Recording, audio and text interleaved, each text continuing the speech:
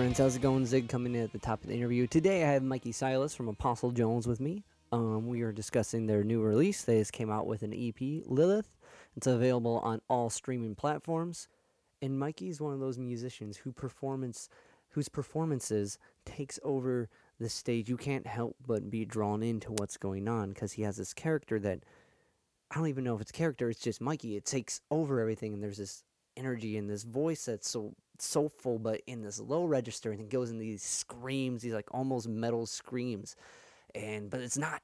It's really singer-songwritery, but it's not at the same time. And then to see him with his band, where the whole ensemble is doing this and supporting each other, it's a spectacle. It's like a theatrical performance. There's a lot of hype behind Apostle Jones, and I think they live up to it. So for them to finally come out with a studio release, this is super exciting. What I'm going to do now is I'm going to play a little bit of the last track from their release called Gypsy Rising, and I really like it because my buddy Tyler is playing, he's playing bouzouki on it, and so we're going to check that out before we get into the interview.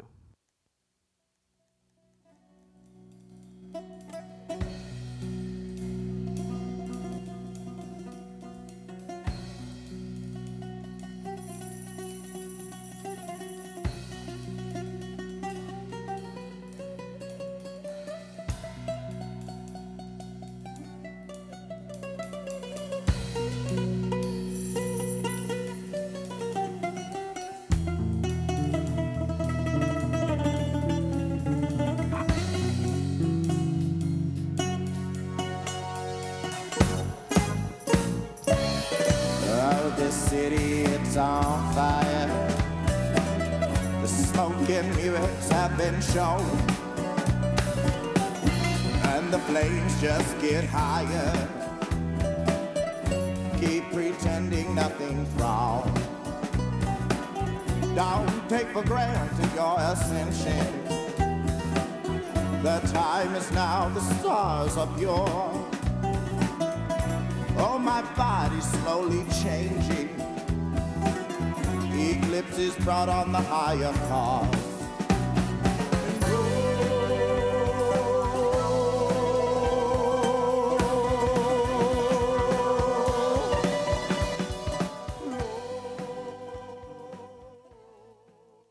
All right, so that's Apostle Jones, Gypsy Rising, Mikey on vocals, and we're going to get to that interview with Mikey Silas. Before we do that, friends, if you hear anything you like, if you can like, subscribe, comment, rate, review the podcast on any of the platforms, it would help out a lot. Without further ado, here's Mikey. Cool beans. Hanging out with Mikey Silas here in the Homestead, Zig at the Gig podcast. How's it going, my friend? Hey, Dave. It's going pretty good today. Beautiful day. Browns started off the season well today again. Not really. But, yeah, things feel kind of normal today. It feels nice. It's weird. Like, I haven't done one of these in a while, and a lot of when we were doing the virtual shows is when I really started to do a lot of these podcasts, and then I started back at work and haven't got to kind of sit down and do one in a while. And you're putting out your EP. I'm like, that's awesome. I need to talk to someone about something going on, and that's the thing. There's not too much going on. And like, or if it is, it's convoluted, and I don't know if you want to push it. You know what I mean? Like, Right. So the fact that there is a little bit of normacy coming back into some way, and the Browns still losing or whatever it is, Right. is settling. Yeah, it definitely feels. Yeah, we had a show last night at Music Box. And was It's it- like an EP release show. And how that, so going into that, like, Yeah. I know the Music Box has been doing some shows and such. Have you been to any other than the one you've played?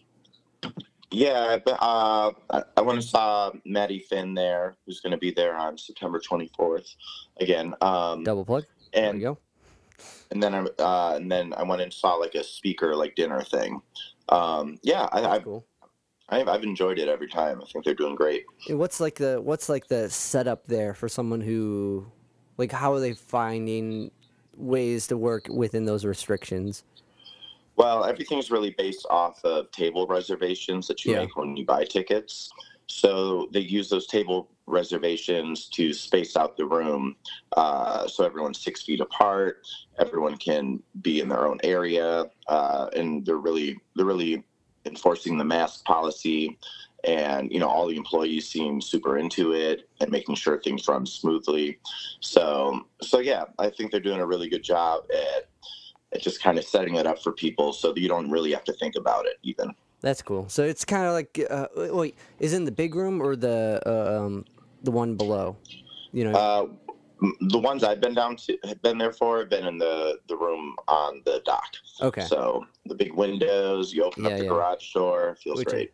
It's a super rad place to have a show or go to a show, and despite whatever, like that's a cool spot. You can see the boats passing behind you and stuff. Yeah. So it's a super cool venue, and like, but that's cool that they're trying to make it almost just protocol where it doesn't seem like you have to worry about anything other than going. So that's cool. Yeah, for sure. I wish them success for sure. And I really hope some of these places are still around when everything kind of really gets back to normal. Same. It's so weird.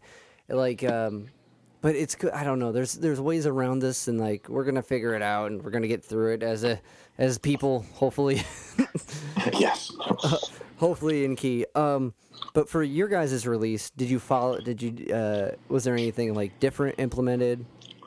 And like, because you guys are pretty, you get the crowd hype, and it's so, I was thinking about how weird it is to not like kind of engage or get into the audience face a little bit. There's something like that rush from that, and if you can't do that, or what, I don't know. Not that you can't do that, but what's the guideline for doing that? Like, right. Well, it's just kind of work with what you're given a little bit, and I kind of feel that at the show, it really took on this more cabaret feel. Yeah. The banter between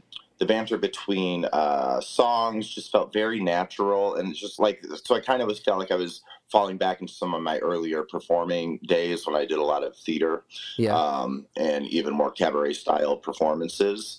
And it just, so there's sort of this natural feel of it, no fourth wall type of a thing, and people were sitting and enjoying. And then Jessica, she dances and embodies the music so well that you kind of still get to feel like you're moving by watching her. So we kind of have a built-in like dance into our set a little bit. So I think people can just sit back and enjoy that. And I really feel like we were able to just sort of adjust with it in terms of guidelines to sort of fit in with whatever the moment called for. I think it's like reading your audience type of a thing. Yeah. Yep. That's awesome. And like, you're right, she does have like she was streaming her just dancing to stuff over the whole COVID thing. She's got that way to make you feel like you're moving. That's absolutely. But that's always been a really cool interplay of Apostle Jones, is the ensemble and her being part of it. Not too many bands have a tambourine player, you know what I mean? And like, but that's right. That's not just what she is. She's like this whole dynamic force, which is like makes, I don't want to say a spectacle, but it makes a show. It makes like everything like, whoa, this is something different. These guys are up to something. And like, you see like the pictures of just even snapshots, and you're like, damn, this looks cool. You know what I mean? Like, oh yeah. Well, I mean, we love it. And the thing I love about the way this band has evolved is it so naturally sort of celebrates who people are individually and what they're bringing to the table. So there's a really nice sort of collaboration always happening. Like we're all focused on the same thing, but it isn't necessarily one person's point of view coming through musically. And we're constantly, I feel like we've been evolving, and over quarantine, and especially the recording the EP process, we really wanted to make sure that we were able to feature Jessica with a little bit more of the depth that she has as a performer. So we've been bringing her in on vocals, and we actually focused a whole part of our show at Music Box on making sure we had a run in the set where we were splitting the vocals up. She was singing the hooks, and that's sick. And then even Todd and Tyler were singing on it, and in practices so far, Bird has been doing it too. So we're sort of growing musically as a family right now, and it's a lot of fun. And Jessica's a big part of that. That's awesome. Well, everyone in your group has been in other groups and has such a thing to add to, just individually, like you're saying. Um, but so to kind of backtrack a little bit, you Yeah. started with theater, Um, Fair enough. I'm right? exposed. Well, no, I always loved music, but when I was about to graduate high school, like I fell into theater because it was one of the ways. Well, I started to think about going to school for musical theater Yeah, because I wanted to develop my performing, but also theater just made more sense for my life at the time. I was more in the choir than in the orchestra or the band at school, so my whole life just sort of geared more towards singing, and that took me through theater, and I went to school for it. I did it professionally in Chicago for a bunch of years, and is a huge part of who I am. But my love and purpose with music has always been geared towards rock music and original music. And just some of that theater sensibility just stays with you, and I love it. I think it's something that I feel weird about sometimes, like theater guy in like a non-theater world, but it's something I'm just learning to embrace a little bit more with wherever I am on my path in life right now. So it's feeling good. that's So awesome. yeah, theater is a big part of what I've done in the past. Well, that's why I didn't know you did it professionally. That's awesome.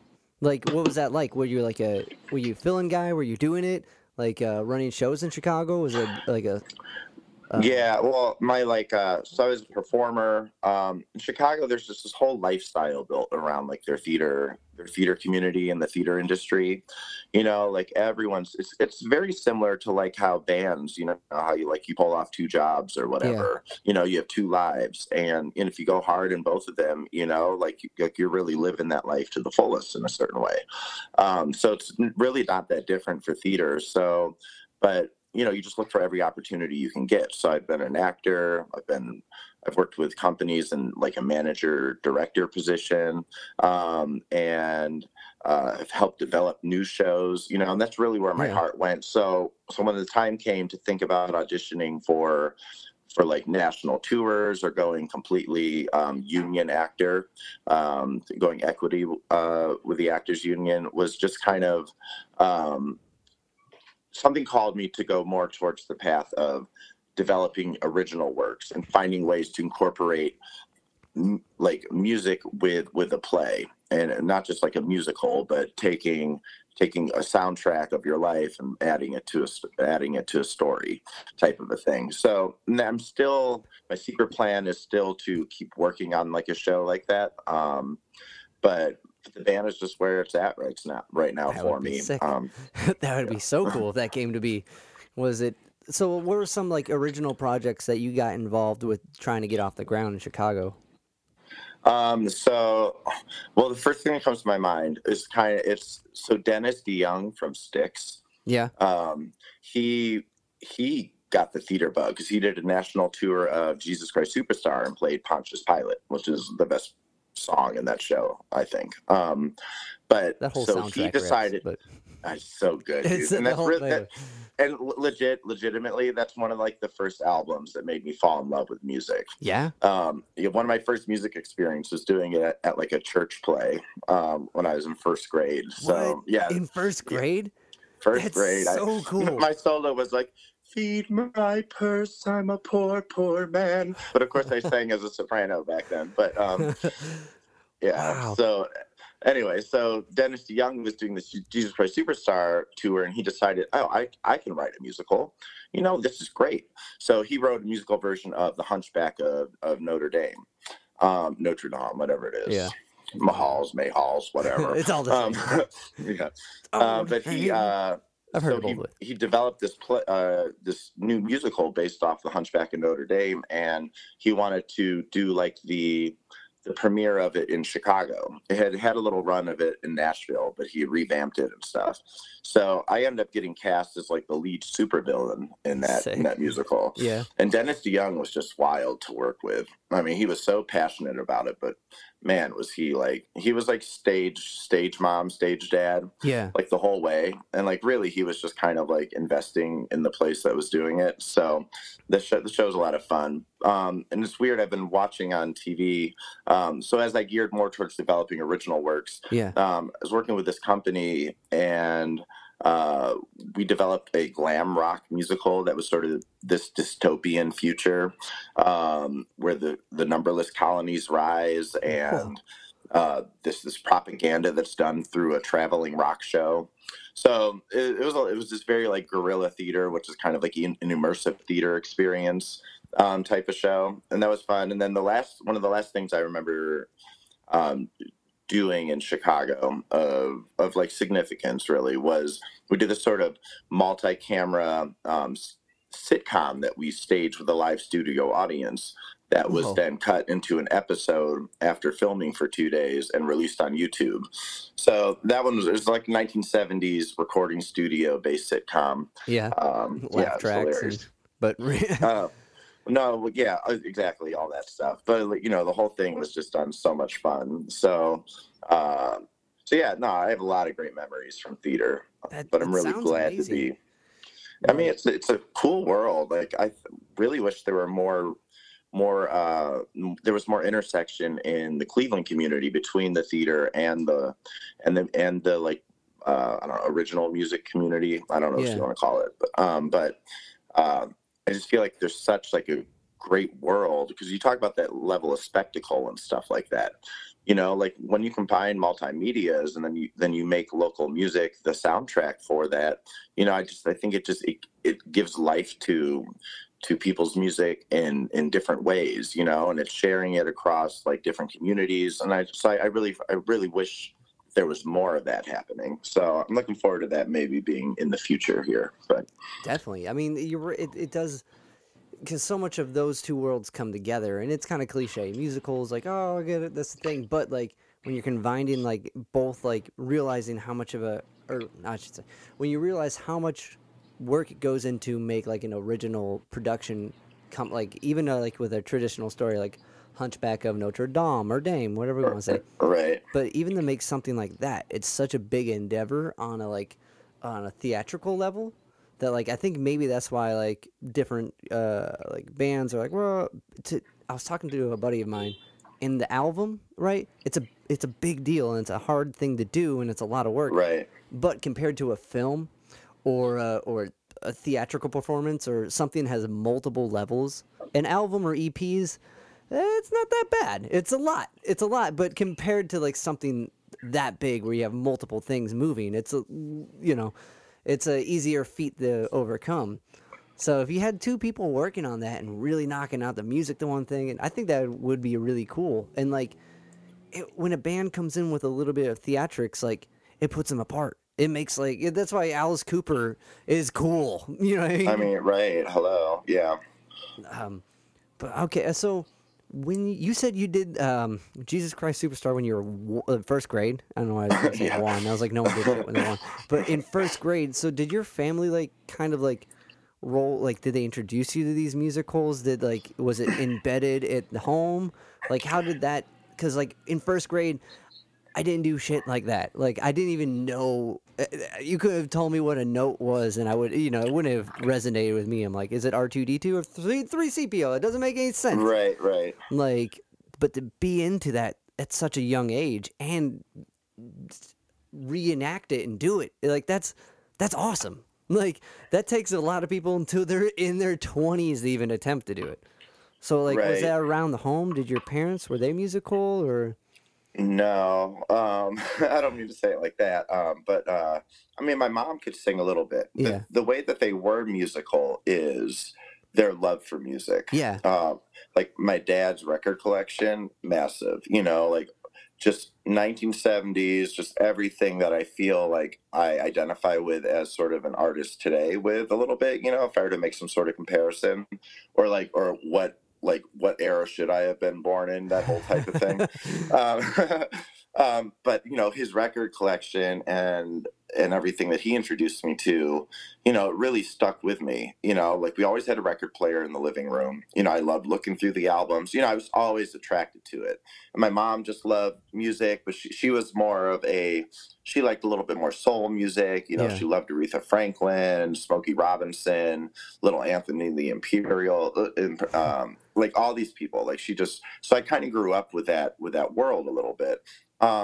But like in terms of theater and stuff like that, you know, my dad would take us on like Saturday mornings to me, my little sister and myself, and we would go to see these like fairy tale reenactments, you know. And I think about it as having been an actor, like all like the times you do shows for like kids who are like in preschool and kindergarten or whatever. Yeah. And just kind of like now understanding what it means to be an actor in one of those shows, but being one of those kids that saw those actors do that, you know, so it was with me. But I grew up in a Unitarian household, so we went to a Unitarian church, and just kind of like Unitarian church just kind of has a little bit more like free-spirited humanist kind of, you know, love the world, stop war type of mentality there. So the 1970s sort of, you know, hippie feel of Jesus Christ Superstar was very like in tune with that whole church there.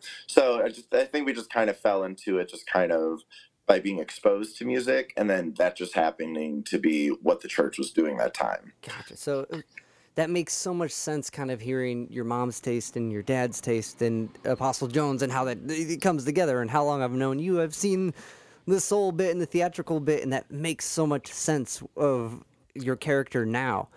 So that mindset of being the actor putting on the fairy tale play, right, or performance, and then being the kid seeing it, like when you switched to the actor, what was the mind? Was it like, oh, come on, I need a real gig. I'm doing stuff for kids here.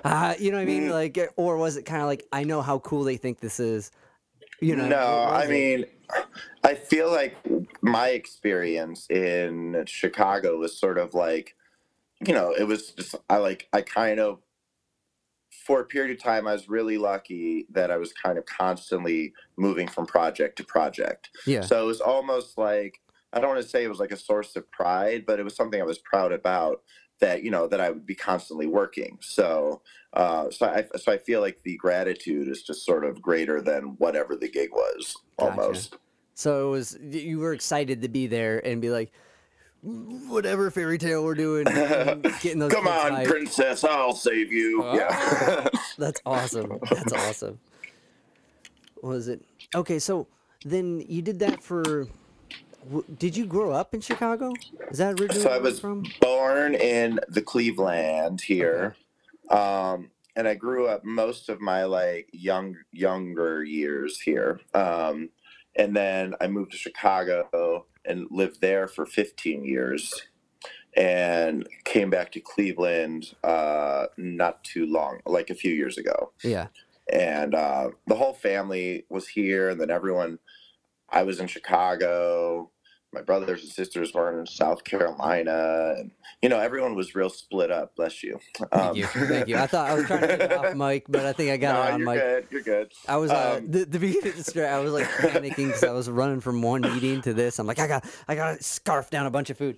But okay, so how many are you oldest of siblings? I am. I'm the middle child. The middle child. Okay. Middle child complex, whatever that is. No, I don't even know what that means, but there's all the archetypes, and everyone fits their own. But okay. So I like to think I'm not an archetype, but I know the person who says they aren't an archetype is an archetype. So that's a pretty archetypal thing to say. I don't know. Right. And then so you went for drama and acting in Chicago, then came back here, and that kind of like. And your parents stayed here because your dad was really into like the art scene and everything, right? That's kind of into Cleveland, into anything that was going on. So when you came back, and like the story where we met, I still find pretty funny.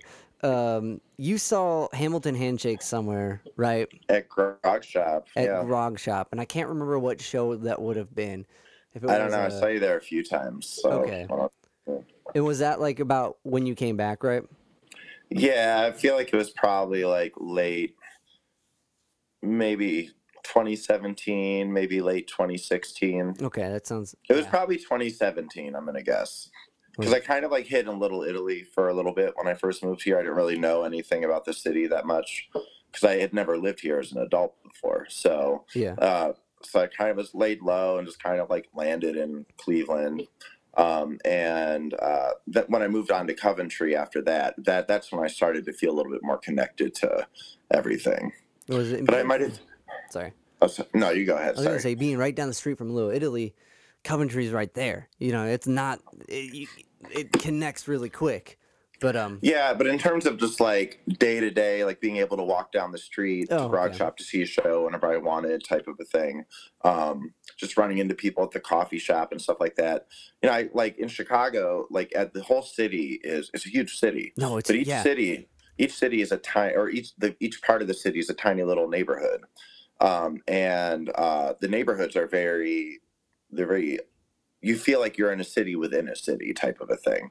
So like your block and like whatever your kind of like 4 or 5 block radius was kind of like, that was your world pretty Yeah. much.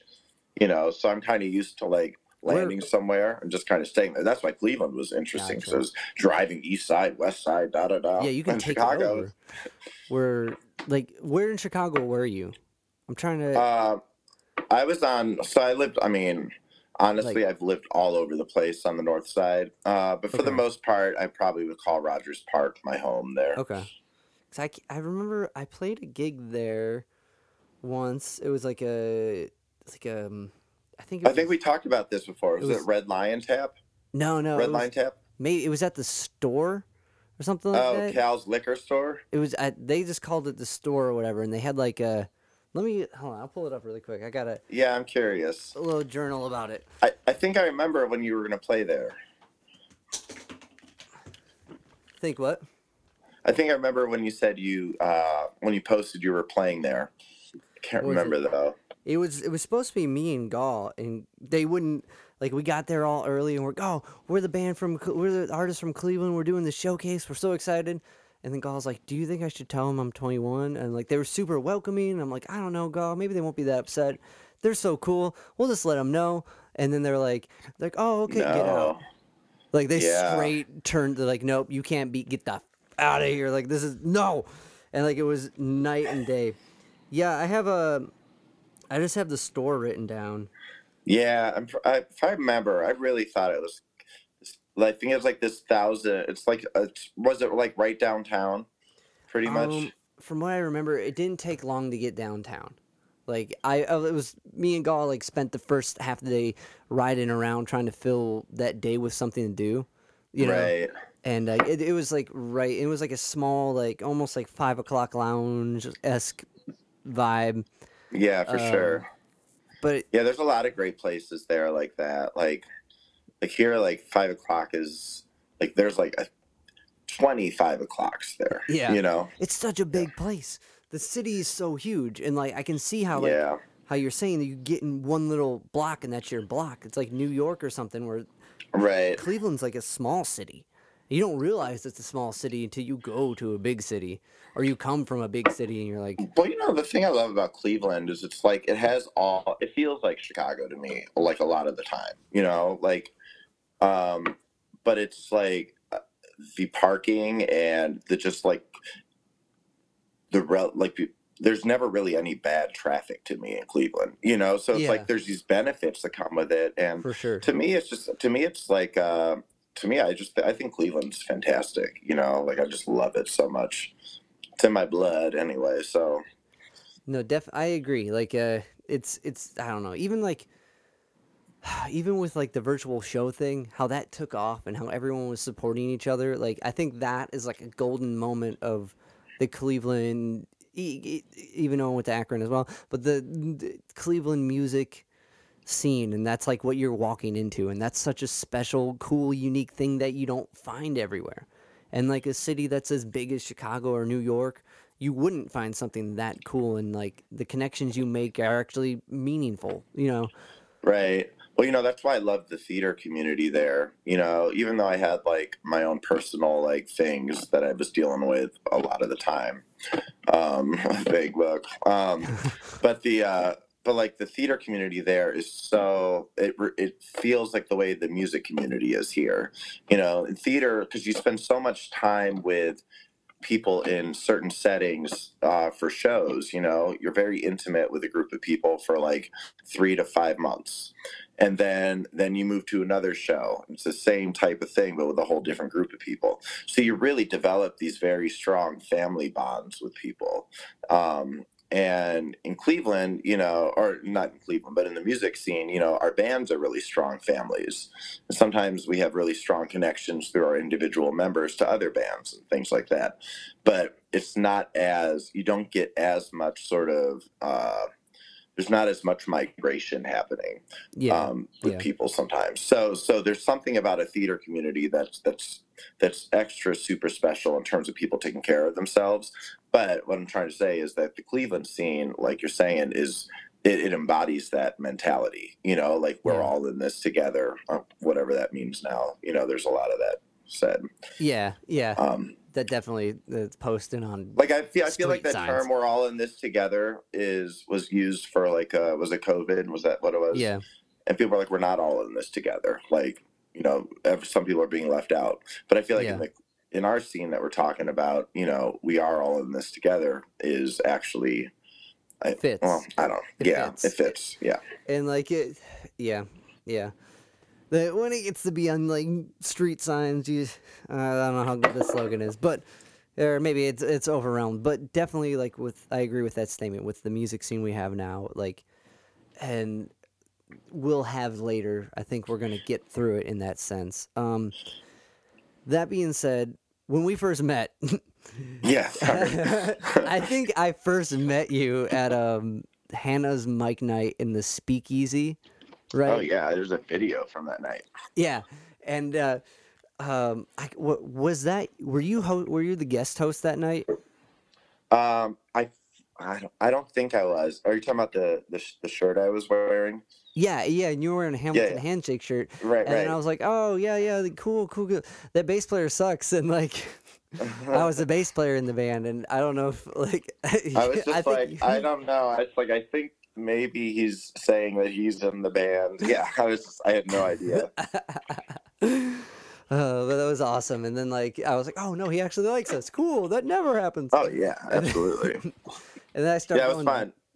Going to that Mike Night more, and that's where I got to know you more, and that was a cool vibe because it was like underneath this fancy bar, and like Hannah and the Joe, and like they did a really good job like filming it, and everything about it was really, really cool.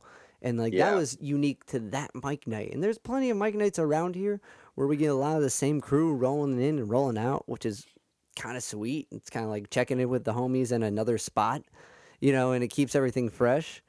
But that one in particular had a lot of outside work, I feel, put into it, which a lot of Mike Nights didn't. Not the dog, anything else, but like at the time, they definitely went over and beyond to share that experience that was going on there and kind of giving you a thing to walk away from. But absolutely, I feel like the open mic community is one of the reasons why the Cleveland community is strong. Definitely.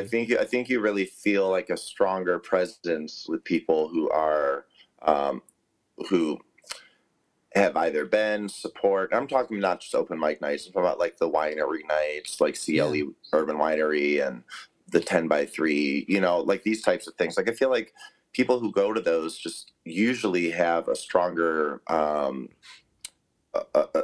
broader understanding of community, just based off the experience of seeing so many more people on a more regular basis or whatever. And I feel like we're really missing that right now as a community. So. So it has been nice that it has resurfaced in the sort of digital aftermath of shutdowns and whatever. How many of the digital Mike Nights have you done?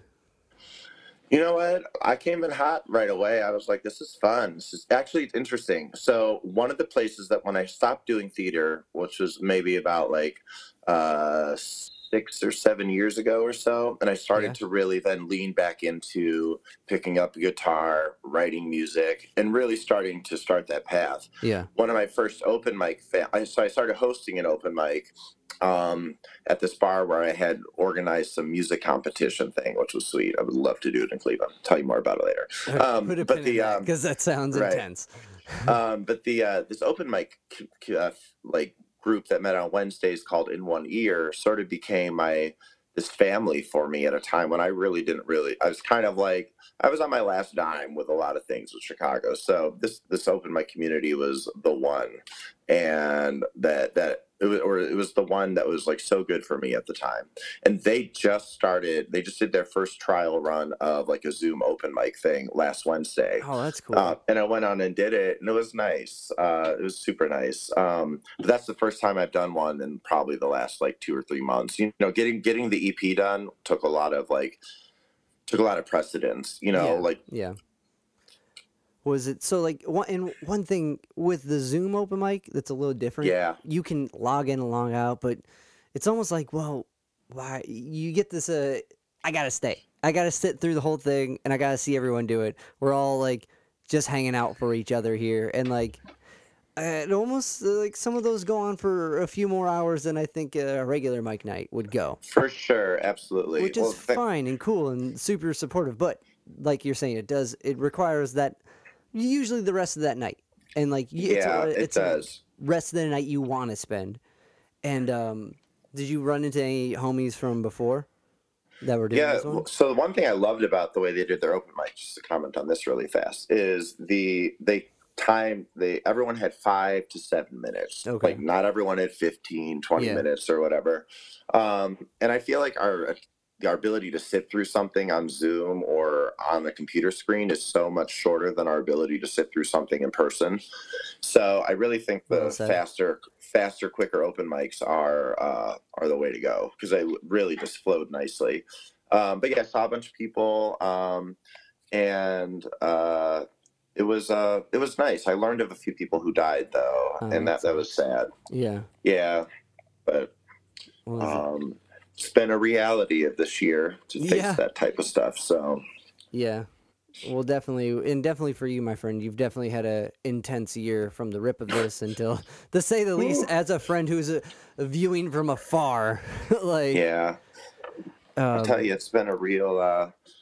I don't know. It's such a weird thing because everything's just been slow motion that I feel like it's been nothing's really even like set into where it's supposed to be yet. But I moved to a new apartment and with my best friend, and got the EP done, did an EP release show. You know, I just feel like things that, like, especially in the last like month or so, have finally settled into a little bit of life after everything a little bit. So yeah, it's been a fantastic year. It's been so weird. Well, you say it like that, but yeah. Oh man, but yeah. So with the EP, kind of going into that a little bit, because I gave it a couple of spins since it's dropped on Spotify and everything, cool. And it's fucking awesome. And thanks, it's really cool to hear from the live one you have already on Spotify, which I don't know, when did that one get up on Spotify? So the Live from Cleveland album on Spotify, I put up on March 27th of this year. Okay. So my dad had just been put into the hospital on February 20 something. Yeah. 29th or something like that, 27th. And he had his surgery on March 6th. That Live from Cleveland thing was done in studio at 91.1. Yeah. For Live from Cleveland. And on March 5th, the day before his surgery. Yeah. So, and I was sitting at the VA hospital with my dad, and actually the whole family was there because it was the night before his thing. And I get a text message about, hey, you should contact WRUW because they need a band to fill in last minute. And my thought was like, hey, I have my keyboard with me. the band mostly lives on the east side, so if we can get the drummer there, who was Logan at the time, Yeah. and we can do this show, and if they're all on board with it, it was a chance for me to do a live show, even albeit streamed, because they did a live stream on YouTube at the time, Yeah. for my dad to see before his surgery. So that was and was able to watch it. It was great, and I really wanted to put something out, and we thought the mix was pretty good. We didn't really mess with it out of what they gave us from there, so They give you we like just kind of put it up sound. just to Yeah. get something up. Oh, you know why we released it then? I think that was one of those like Bandcamp days too, and Oh, we okay. actually used the money from those online album sales to donate to people's virtual tip jars, That's awesome. GoFundMe things. So Yeah, we yeah. wanted to make sure that money went back into the community, and you know, so that was a huge part of trying to use that to make an impact on people, because it was super. I know it felt super helpless at first. You know, like everything in my life was kind of like on serious pause, and then the world was on pause, and then Yeah. people are you notice people are reacting, or they're having a hard time with it, and my inclination is to like do something about it, but then it's like you don't know what to say, you don't know how to say it, you don't know when to say it, you don't know what to do. So it was a way to kind of like just sort of like keep a feeling of just trying to make a ripple, an impact, or like somehow. So that album kind of ended up serving that type of a purpose, which is kind of reminds me of my dad a little bit. He kind of had that mentality about life. So yeah, anyway, so Which yeah, so is that album's on Spotify too. so much cooler than I thought. Why, like I remember we talked about before a little bit that the live one was up. I think this was when we were planning or whatever we're gonna do at Negative Space Yeah. for a memorial for your dad. Whatever we were talking a little about it then, but like that's even cooler knowing that you guys used it for the Bandcamp thing to give back to those tip jars. That's so fucking badass. And Oh, like absolutely.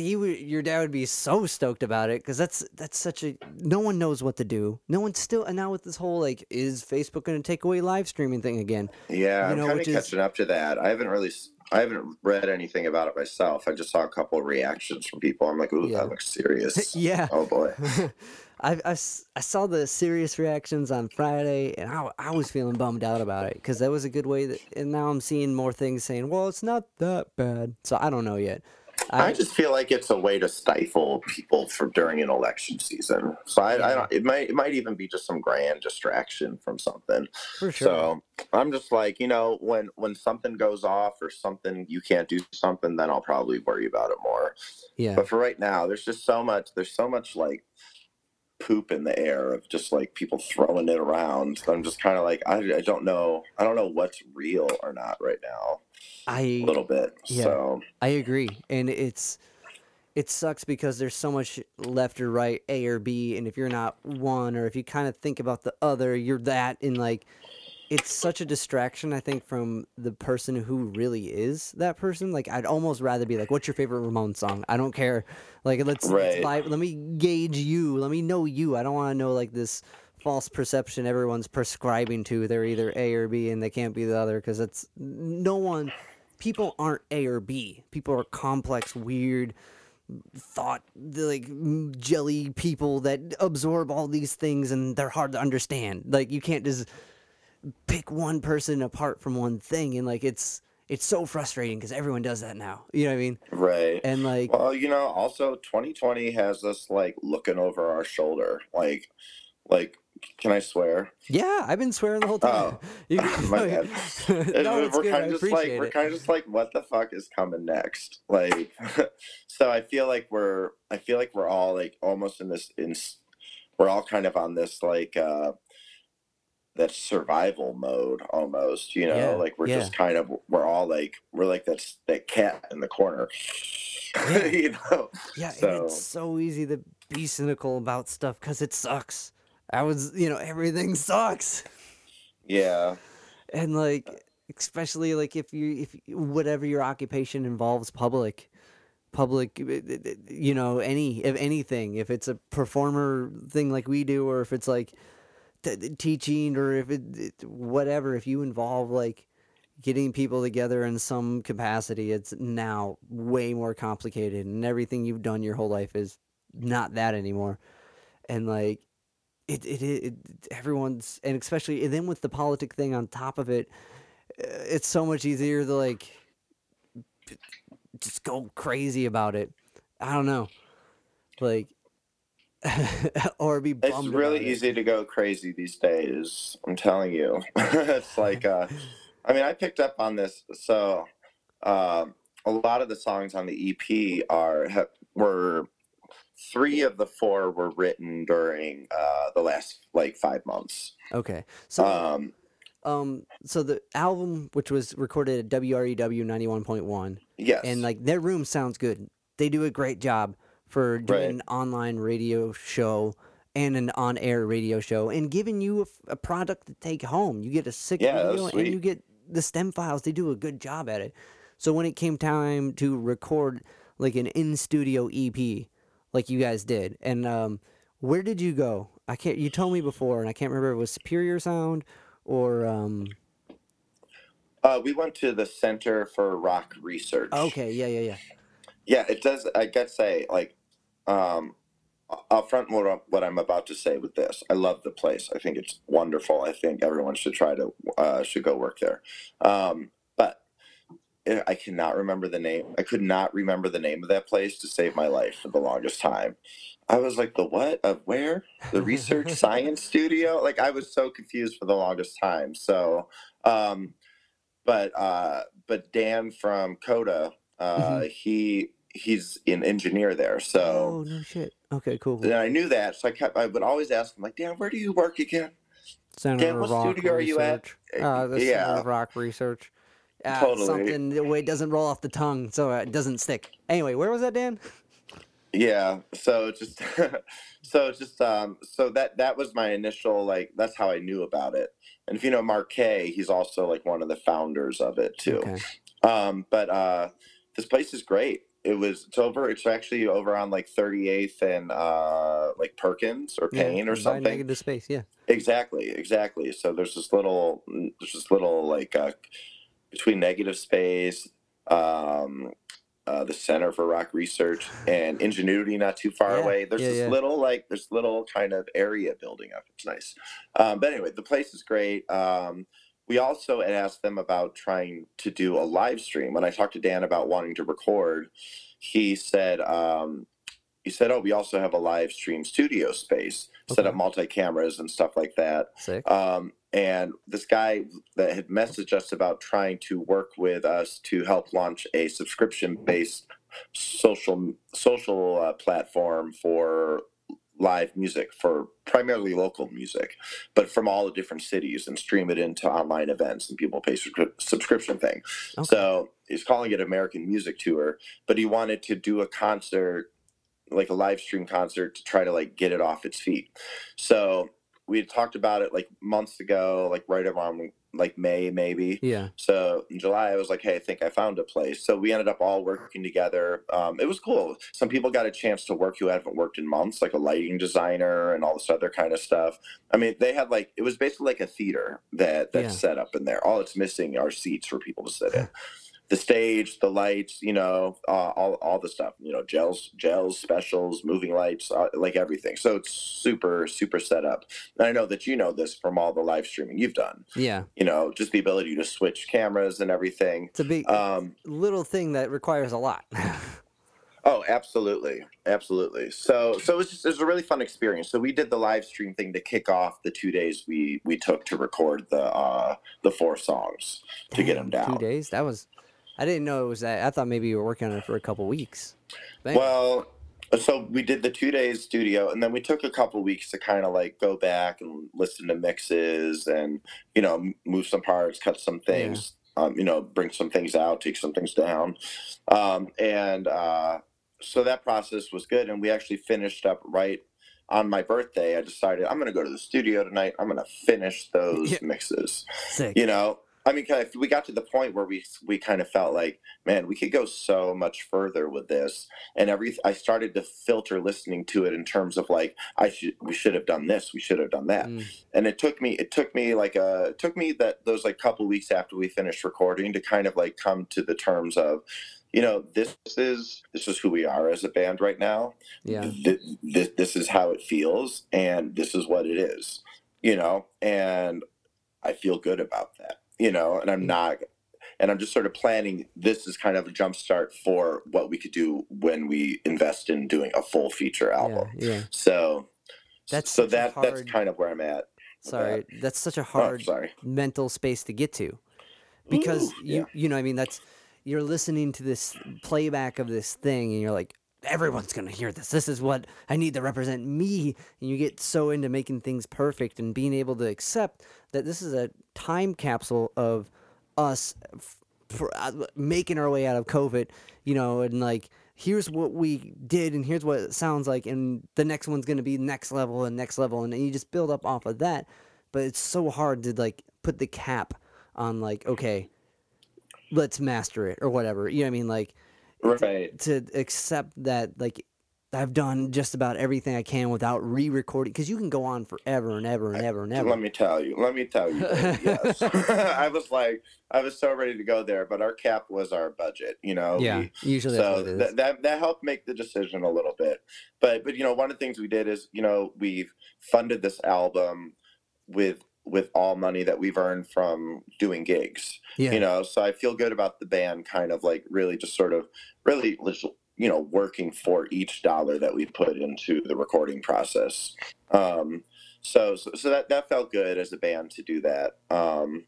It was just, it was important for us. We've had a few like member changes and stuff like that. And this was the first mix of people where I felt like this is the group to go into the studio with. What was it? Hold on, my phone's about to switch plugs here. Oh, okay.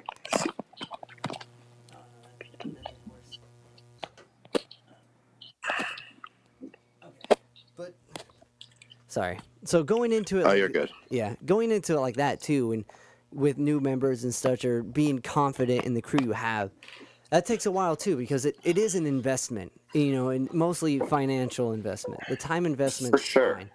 The mental stress is fine. We can handle that. But the mental stress that comes from not being able to pay the guy who now has all your tracks, it's a little more endearing. So to find a crew you can bring in, you can have them play to the click, and we can get that drum take in maybe a day or two, or whatever the budget may be, or like it makes the whole process easier. And like, yeah, for sure. What you guys did, which was cool, like, listen, it's layered. You have really cool harmonies. You have a bouzouki in it, which is really cool. You added a bunch of stuff that, because with you guys are such a live spectacle going into a studio session, it's really hard to capture that, right? And like, I was excited to see how you guys would do it, and it was really cool. The outcome was fucking awesome. And sweet, man, thank you. What were, like, you were about to tell me about three songs, and I kind of cut you off. So I think we're meeting it right back at that point at the right time. All right. So the three songs were, three of them were written during the last 5 months during quarantine. And just what was going on, and those feelings we were just talking about feeling kind of like helpless, but overwhelmed and stressed out and whatever, bummed out, putting that into those songs. And the other song on the EP, Revolution, I wrote it right after the man, I dare not say his name, but goes by 45. He had just won the election or whatever. Yeah. And so that song was from that time period. So it was kind of like the way those two came together. Now that song Revolution is actually on the live thing, but it's called something different. Yeah. Nor do I called it something different because I knew I wanted to use it for whatever the next project was. And then the song is really called Revolution. So I wanted to save the name. So it's the same song, but it has different names on both things. That's punk as fuck. So many punk bands do that. That's awesome. I didn't know. Rock and roll. Was it? So, okay, then the other two were written during the process of recording? So yes, no, not during the recording. During quarantine. Gotcha. Sorry Okay. if I misspoke. So the song Head Gone, which also has an alternative title called Oh Lord. Oh Makes sense. Lord, Okay. Head Gone. Well, I have this thing where when I sing, it's just an ism of mine. Like I Yeah. say, Oh Lord, a lot when I Yeah, which sing. is cool. It's just I don't know where it comes from, like why it's there, but it's just the guy that when we were recording it, Frank, who was the lead producer on what we did, he was like, "Do you realize you say this all the time?" I said, "Yes, yes, I do." That And he should be was the like, name of the EP. it was so yeah. I'll tell you about the naming of the EP in a second. But he was just like that. I was like, you know what? It's just who I am, Frank. And then we kind of thought maybe having the name Apostle Jones could earn us a little Oh, I a little see. collaterals that Yeah. like, hey, maybe we can get away with kind of saying it more ironically or something like that. But the so the song ended up the song started off. Sorry, I'm finding myself again here. I'm here. The song started off as this. I wanted to just keep working on music when quarantine started, so opened up Logic, started just playing around with different beats and laying down different chords. I wanted to explore like a more dancier type of feel to songs. So a lot of stabbing of the keys and stuff like that. And I was all horns, 12 vocal takes going at the same time. But I kept getting these headaches from hitting the Juul vape for too Yeah. long, and I felt like my head was like pulsating. And of course Whoa. I thought COVID, Yeah, whatever, yeah. all this stuff, but I'm just like going through this thing. So I'm just like, I would just usually just kind of rant lyrics and just make them up as I go and record them and see what sticks. Yeah. And this, oh Lord, my head gonna explode, oh, ended up Yeah. becoming this sort of thing that I liked what I created in Logic, and I kind of took it away from that and simplified it down to be a little bit more something I could just play on my own or play with the band. And then the song became the story about sort of these like the tales of my hoish days a little bit. It's just really kind of like it's a different song for me usually, but it's probably feels like one of the more honest like representations. Like it's a different side. Usually I come from a more ballad side of approach for music. Yeah. And this EP kind of forced me to it didn't force me. This EP was actually more a product of trying to be a little bit more intentional when it comes to writing something that's not just a ballad or from my heart or something like that. Gotcha. So it was kind of like redefining it. I mean, I was gonna say that there's some ballads. The first tune's almost ballady, Oh, in that one. Well, feel. I'll tell you about that song in a second. It definitely has. I mean, that has like my dad vibes on it. So that was that was a little later in quarantine. Yeah. Yeah. Well, okay, yeah. The Lord part, you do that a lot, Oh and Lord. there's Oh Lord, which is kind of like a Anderson .Paak who does that. Yes, Lord. Um, Oh.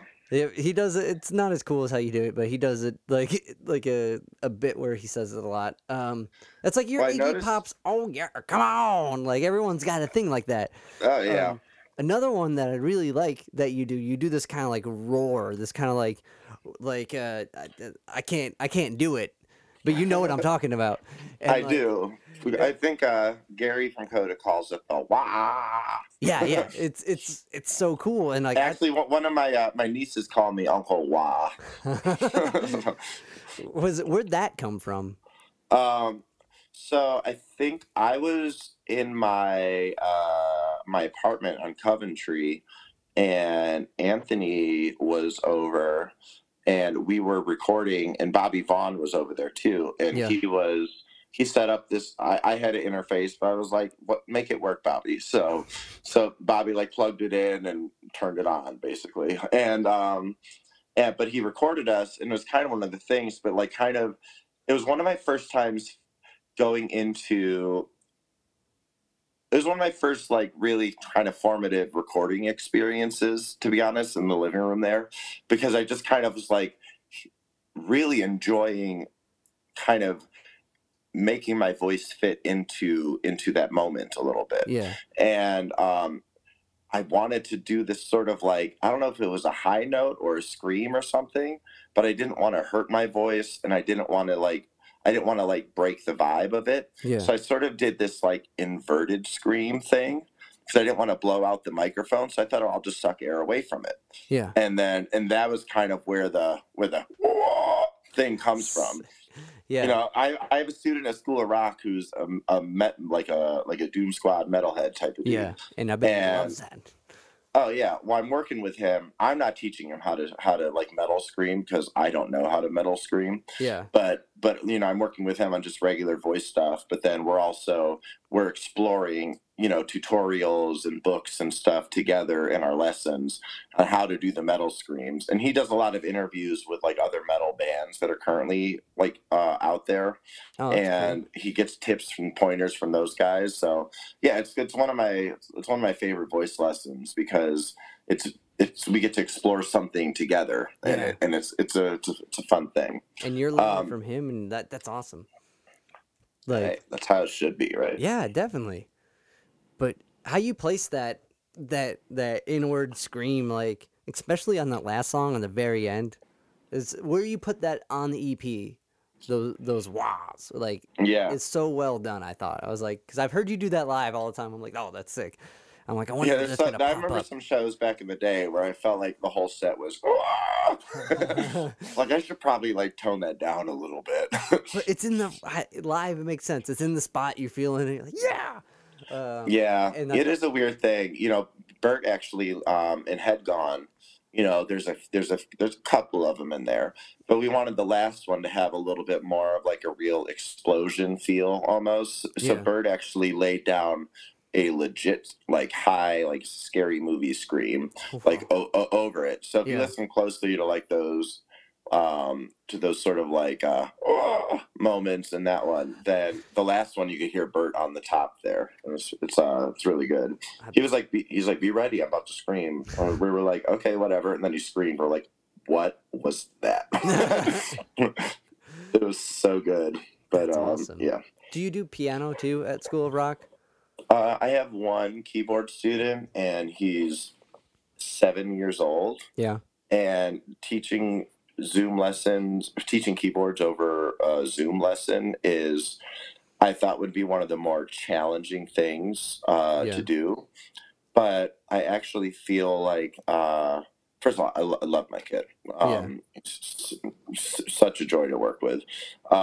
And he's funny. I love it. It's cool. Awesome. And I really feel like the Zoom thing has been helpful because I feel like there's actually a little bit more focus on the lesson. Because when I would do them in the classroom, with all respect due to 8 and 7 year olds, climbing on the piano, grabbing highlighters, you know, whatever, you know. There's a lot of distraction. There's pressing all the keys, turning on organ.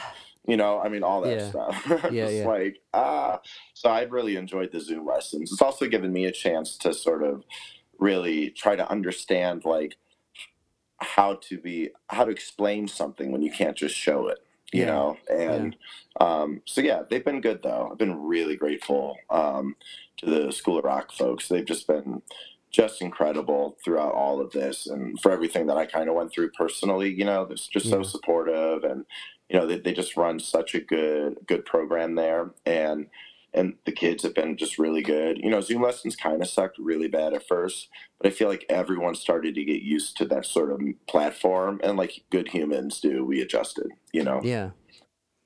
It's different. I definitely, because that's kind of how I'm teaching now too, is all of like Google Meets. And like, right, I saw your post the other day about something like that. Yeah, it's weird, but it's cool. It's cool. And it's weird that some kids tune in more, and I don't know if it's because you're the distraction in the room now, as opposed to you know what I mean, right? But you mentioned you play guitar a little bit too.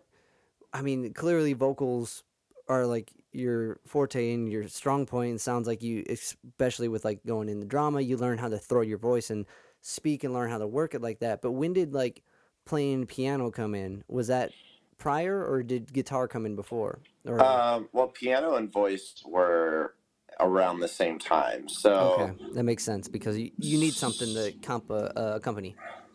Right. So my parents, when I was younger, they got my dad painted houses and did all that stuff. So you would often find people trying to get rid of stuff. Yeah. So it's like he was getting rid of this like super tall, old, out of tune, chip and ivory type of piano. Sick. And so they put it in like whatever living dining room we had at the time. And I loved Lionel Richie. Yeah. And didn't? He's sick. I don't know, but so like best Commodore. So I got this book, and I love Gladys Knight. You know, these are kind of awesome the songs I'm listening to. But I would go to Sam Ash all the time, and I would like buy like sheet music for singles that I've heard on the radio, and then would just figure it out. Like I could read notation, like C D E F G A B whatever. So I would kind of feel it out, and then I started just matching it with the guitar chords above it, and then I would just like, I love this song Still by Lionel Richie. I want to play it. And I would just sit down and try to learn how to play it. I love the musical The Wiz. I would sit down and play The Wiz. You know, it's just like. So that's really kind of where that developed from. But for some reason, my more journey into songwriting started when I didn't have a piano and I was more just limited to an acoustic guitar. Okay. But yeah, so I mean, a lot of my guitar playing is very like no bar chords, so you know what my range is in terms of chords on there. So that's why a lot of my songs tend to have a more kind of simple guitar, like very like 1-4-5 type of approach to it. So with the EP, I wanted to try to break out of that a little bit. Gotcha. You know, so I felt like I had the tools to mess around with it a little bit better, and so it's just a really fun discovery process going into the whole thing too. Was it? And it definitely does, like, as far as breaking out the 1-4-5 thing. And, like, so primarily did you jump from songwriting with guitar to songwriting with piano for this, or just in general with the group? Well, sorry, what were you going to say? I was going to say, because I don't think I've ever seen you just rock a guitar. I've always seen you accompany yourself with piano, like even at nights when you're playing by yourself. Well, yeah, I guess you didn't go to the right night. I guess not. No, carrying a piano really sucks sometimes. So for sure. I have no problem playing guitar at open mics sometimes. But but no, I love playing guitar. I don't know how to really. I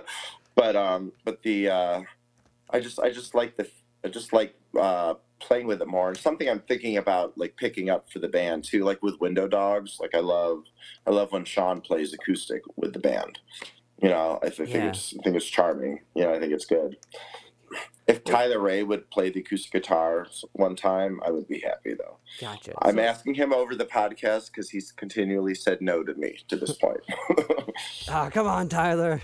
Come on, Tyler. He feels so. Did he play bouzouki on that last track? He did. He killed it on that. I could have sworn that was Costa. So I'm sure you'd be stoked to hear that too.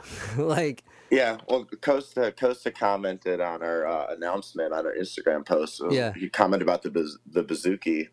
I was like, the bouzouki will always find you, friend. I think he finds a way of always finding it. Costa always finds. He posts some crazy, awesome bouzouki stuff. I was super impressed by Tyler. My goodness, yeah. Was he guitar all the way through this record? He was. Okay, cool. Was it? And I can hear it, especially like in that first jam. Speaking of which, you wanted to talk about that a little bit because that is the title of the EP, and I thought it sounded like you were going to go somewhere with a. Oh, so just in comparison to like we were talking about ballads versus non-ballads, yeah, and Lilith is definitely more on the ballad side. So when my dad was in the hospital, I started writing the song, and it just had this like feel to it that was just like the original hook was. Can you hear that? Yeah. So the original hook was, "Wake up, Daddy, here I'm coming for you. Ooh, yeah. so it's kind of the feel of it. And then the song got really personal. It was called "Wake Up, Daddy." I think I actually think I submitted it for a Cleveland singer-songwriters weekly challenge thing that Taylor Lamborn put up there. I'm just remembering that now. And so that's kind of like the song came out of sort of like a writing prompt to write about something. I forget what it was. That's awesome. But anyway, but I wanted the song to not be just about like, here's a sad boy about his dad. Yeah. So, but I like the melody, I like the chords and all that stuff. So when I brought it to the band, it just kind of started to just feel a little bit more like started to have a little bit more of a going through something dark in your life period, and knowing that you're at that sort of proverbial bottom, and the only thing you can do is pick yourself up. But it's that moment before you decide to pick yourself up that this song kind of lives. It's right before the light comes out of the shadow, type of a thing. So hence the name Lilith, which is more coincidental that the moment my dad died, the moon, which is like the soul, was on my Lilith on my chart. I'm sorry if you don't know what that means, but basically Lilith was really strong on my soul at that moment that my dad took his last breath. So to kind of honor the original origin of the song, called it Lilith, but it also kind of in a backwards way is Lilith too. Yeah. So the song is definitely, we as a band thought that song was the strongest one that we recorded. We also felt like it was a little bit of a shift for us in terms of like musicality, and we felt it was like the most different song that we've ever done as a band, and it just felt very natural in a lot of ways. I think a friend of mine described the song as a 3 a.m. song, and that's kind of a good description. Okay. Yeah, I loved it. So that's kind of like where I identify with kind of like those bottom moments of my life. Just kind of like 3 a.m. like, what the fuck am I doing type of a thing. So the song's super special, but that's why that's a ballad, because it's all in my feelings. That's awesome. It makes sense, and like knowing that the kind of the story behind the title and the title EP puts the whole thing into super perspective. Beside from being a sick track and with like rock and hook and some badass guitar, it makes that solo Tyler pulled out was so good. We were running it a few times, and it was feeling like it just wasn't right. So we took just a quick 30-second break, and I went over to where Tyler was isolated, and we just kind of talked quickly about the feel of like where we want the song to go. I played him a little. So I love the song X Factor by Lauryn Hill because of this guitar solo at the end. Yeah. And I played Tyler I say 5 seconds of this thing. I'm like, I want like this type of tone. I wanted to have this type of spirit. And then I walked away, and then Tyler did the next take, and it was just like, whoa, where did that come from? So I think that guitar solo just really it comes out of nowhere, and it's just that I thought it could be more proud of what he did in the studio. I thought it was great. You like George Clinton him, like with Maggot Brain or whatever. He's like, play like your mother died, then came back alive. Except for you, an actual example of make it rock like this, and then he made it rock like that. That's awesome. Yeah, that guy. I got nothing but good words to say about Tyler. He can rip. Well, yeah, and absolutely, dude. The whole group, man. All right, Mikey. Well, man, I appreciate your time. Thanks for doing this. I love you, Dave. Thank you. Love you too, my friend. I'm gonna play us out here. Here's Lilith to take us out. Thanks for hanging, friends. Mikey Silas. And Lilith, the EP is on all streaming platforms, so check it out.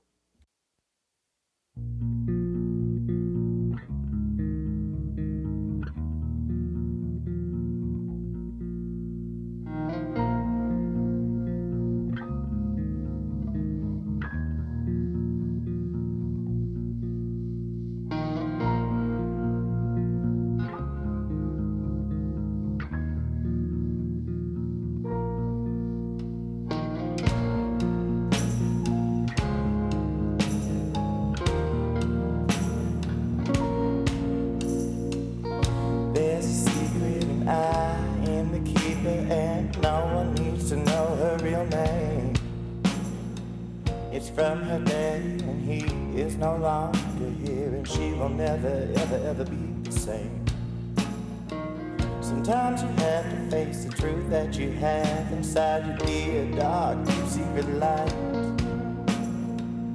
There's a road and you have to choose if you go down it and on it tonight. And I know you, and you've been down before. And there's a goal where you go.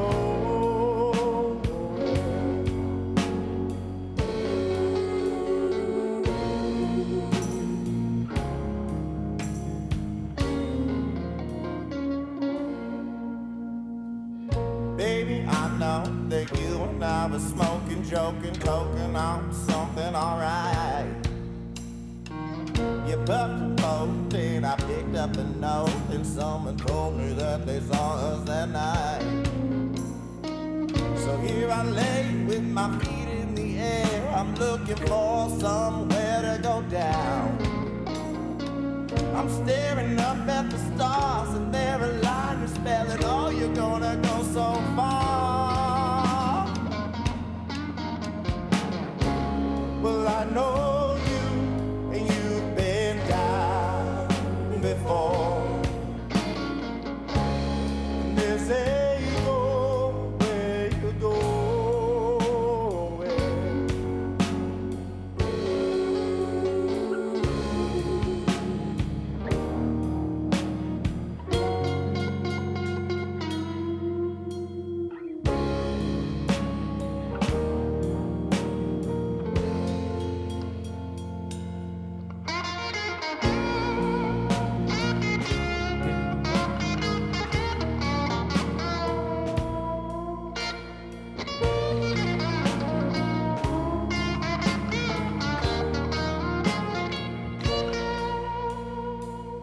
Can I hold you? Can I tell you my secret?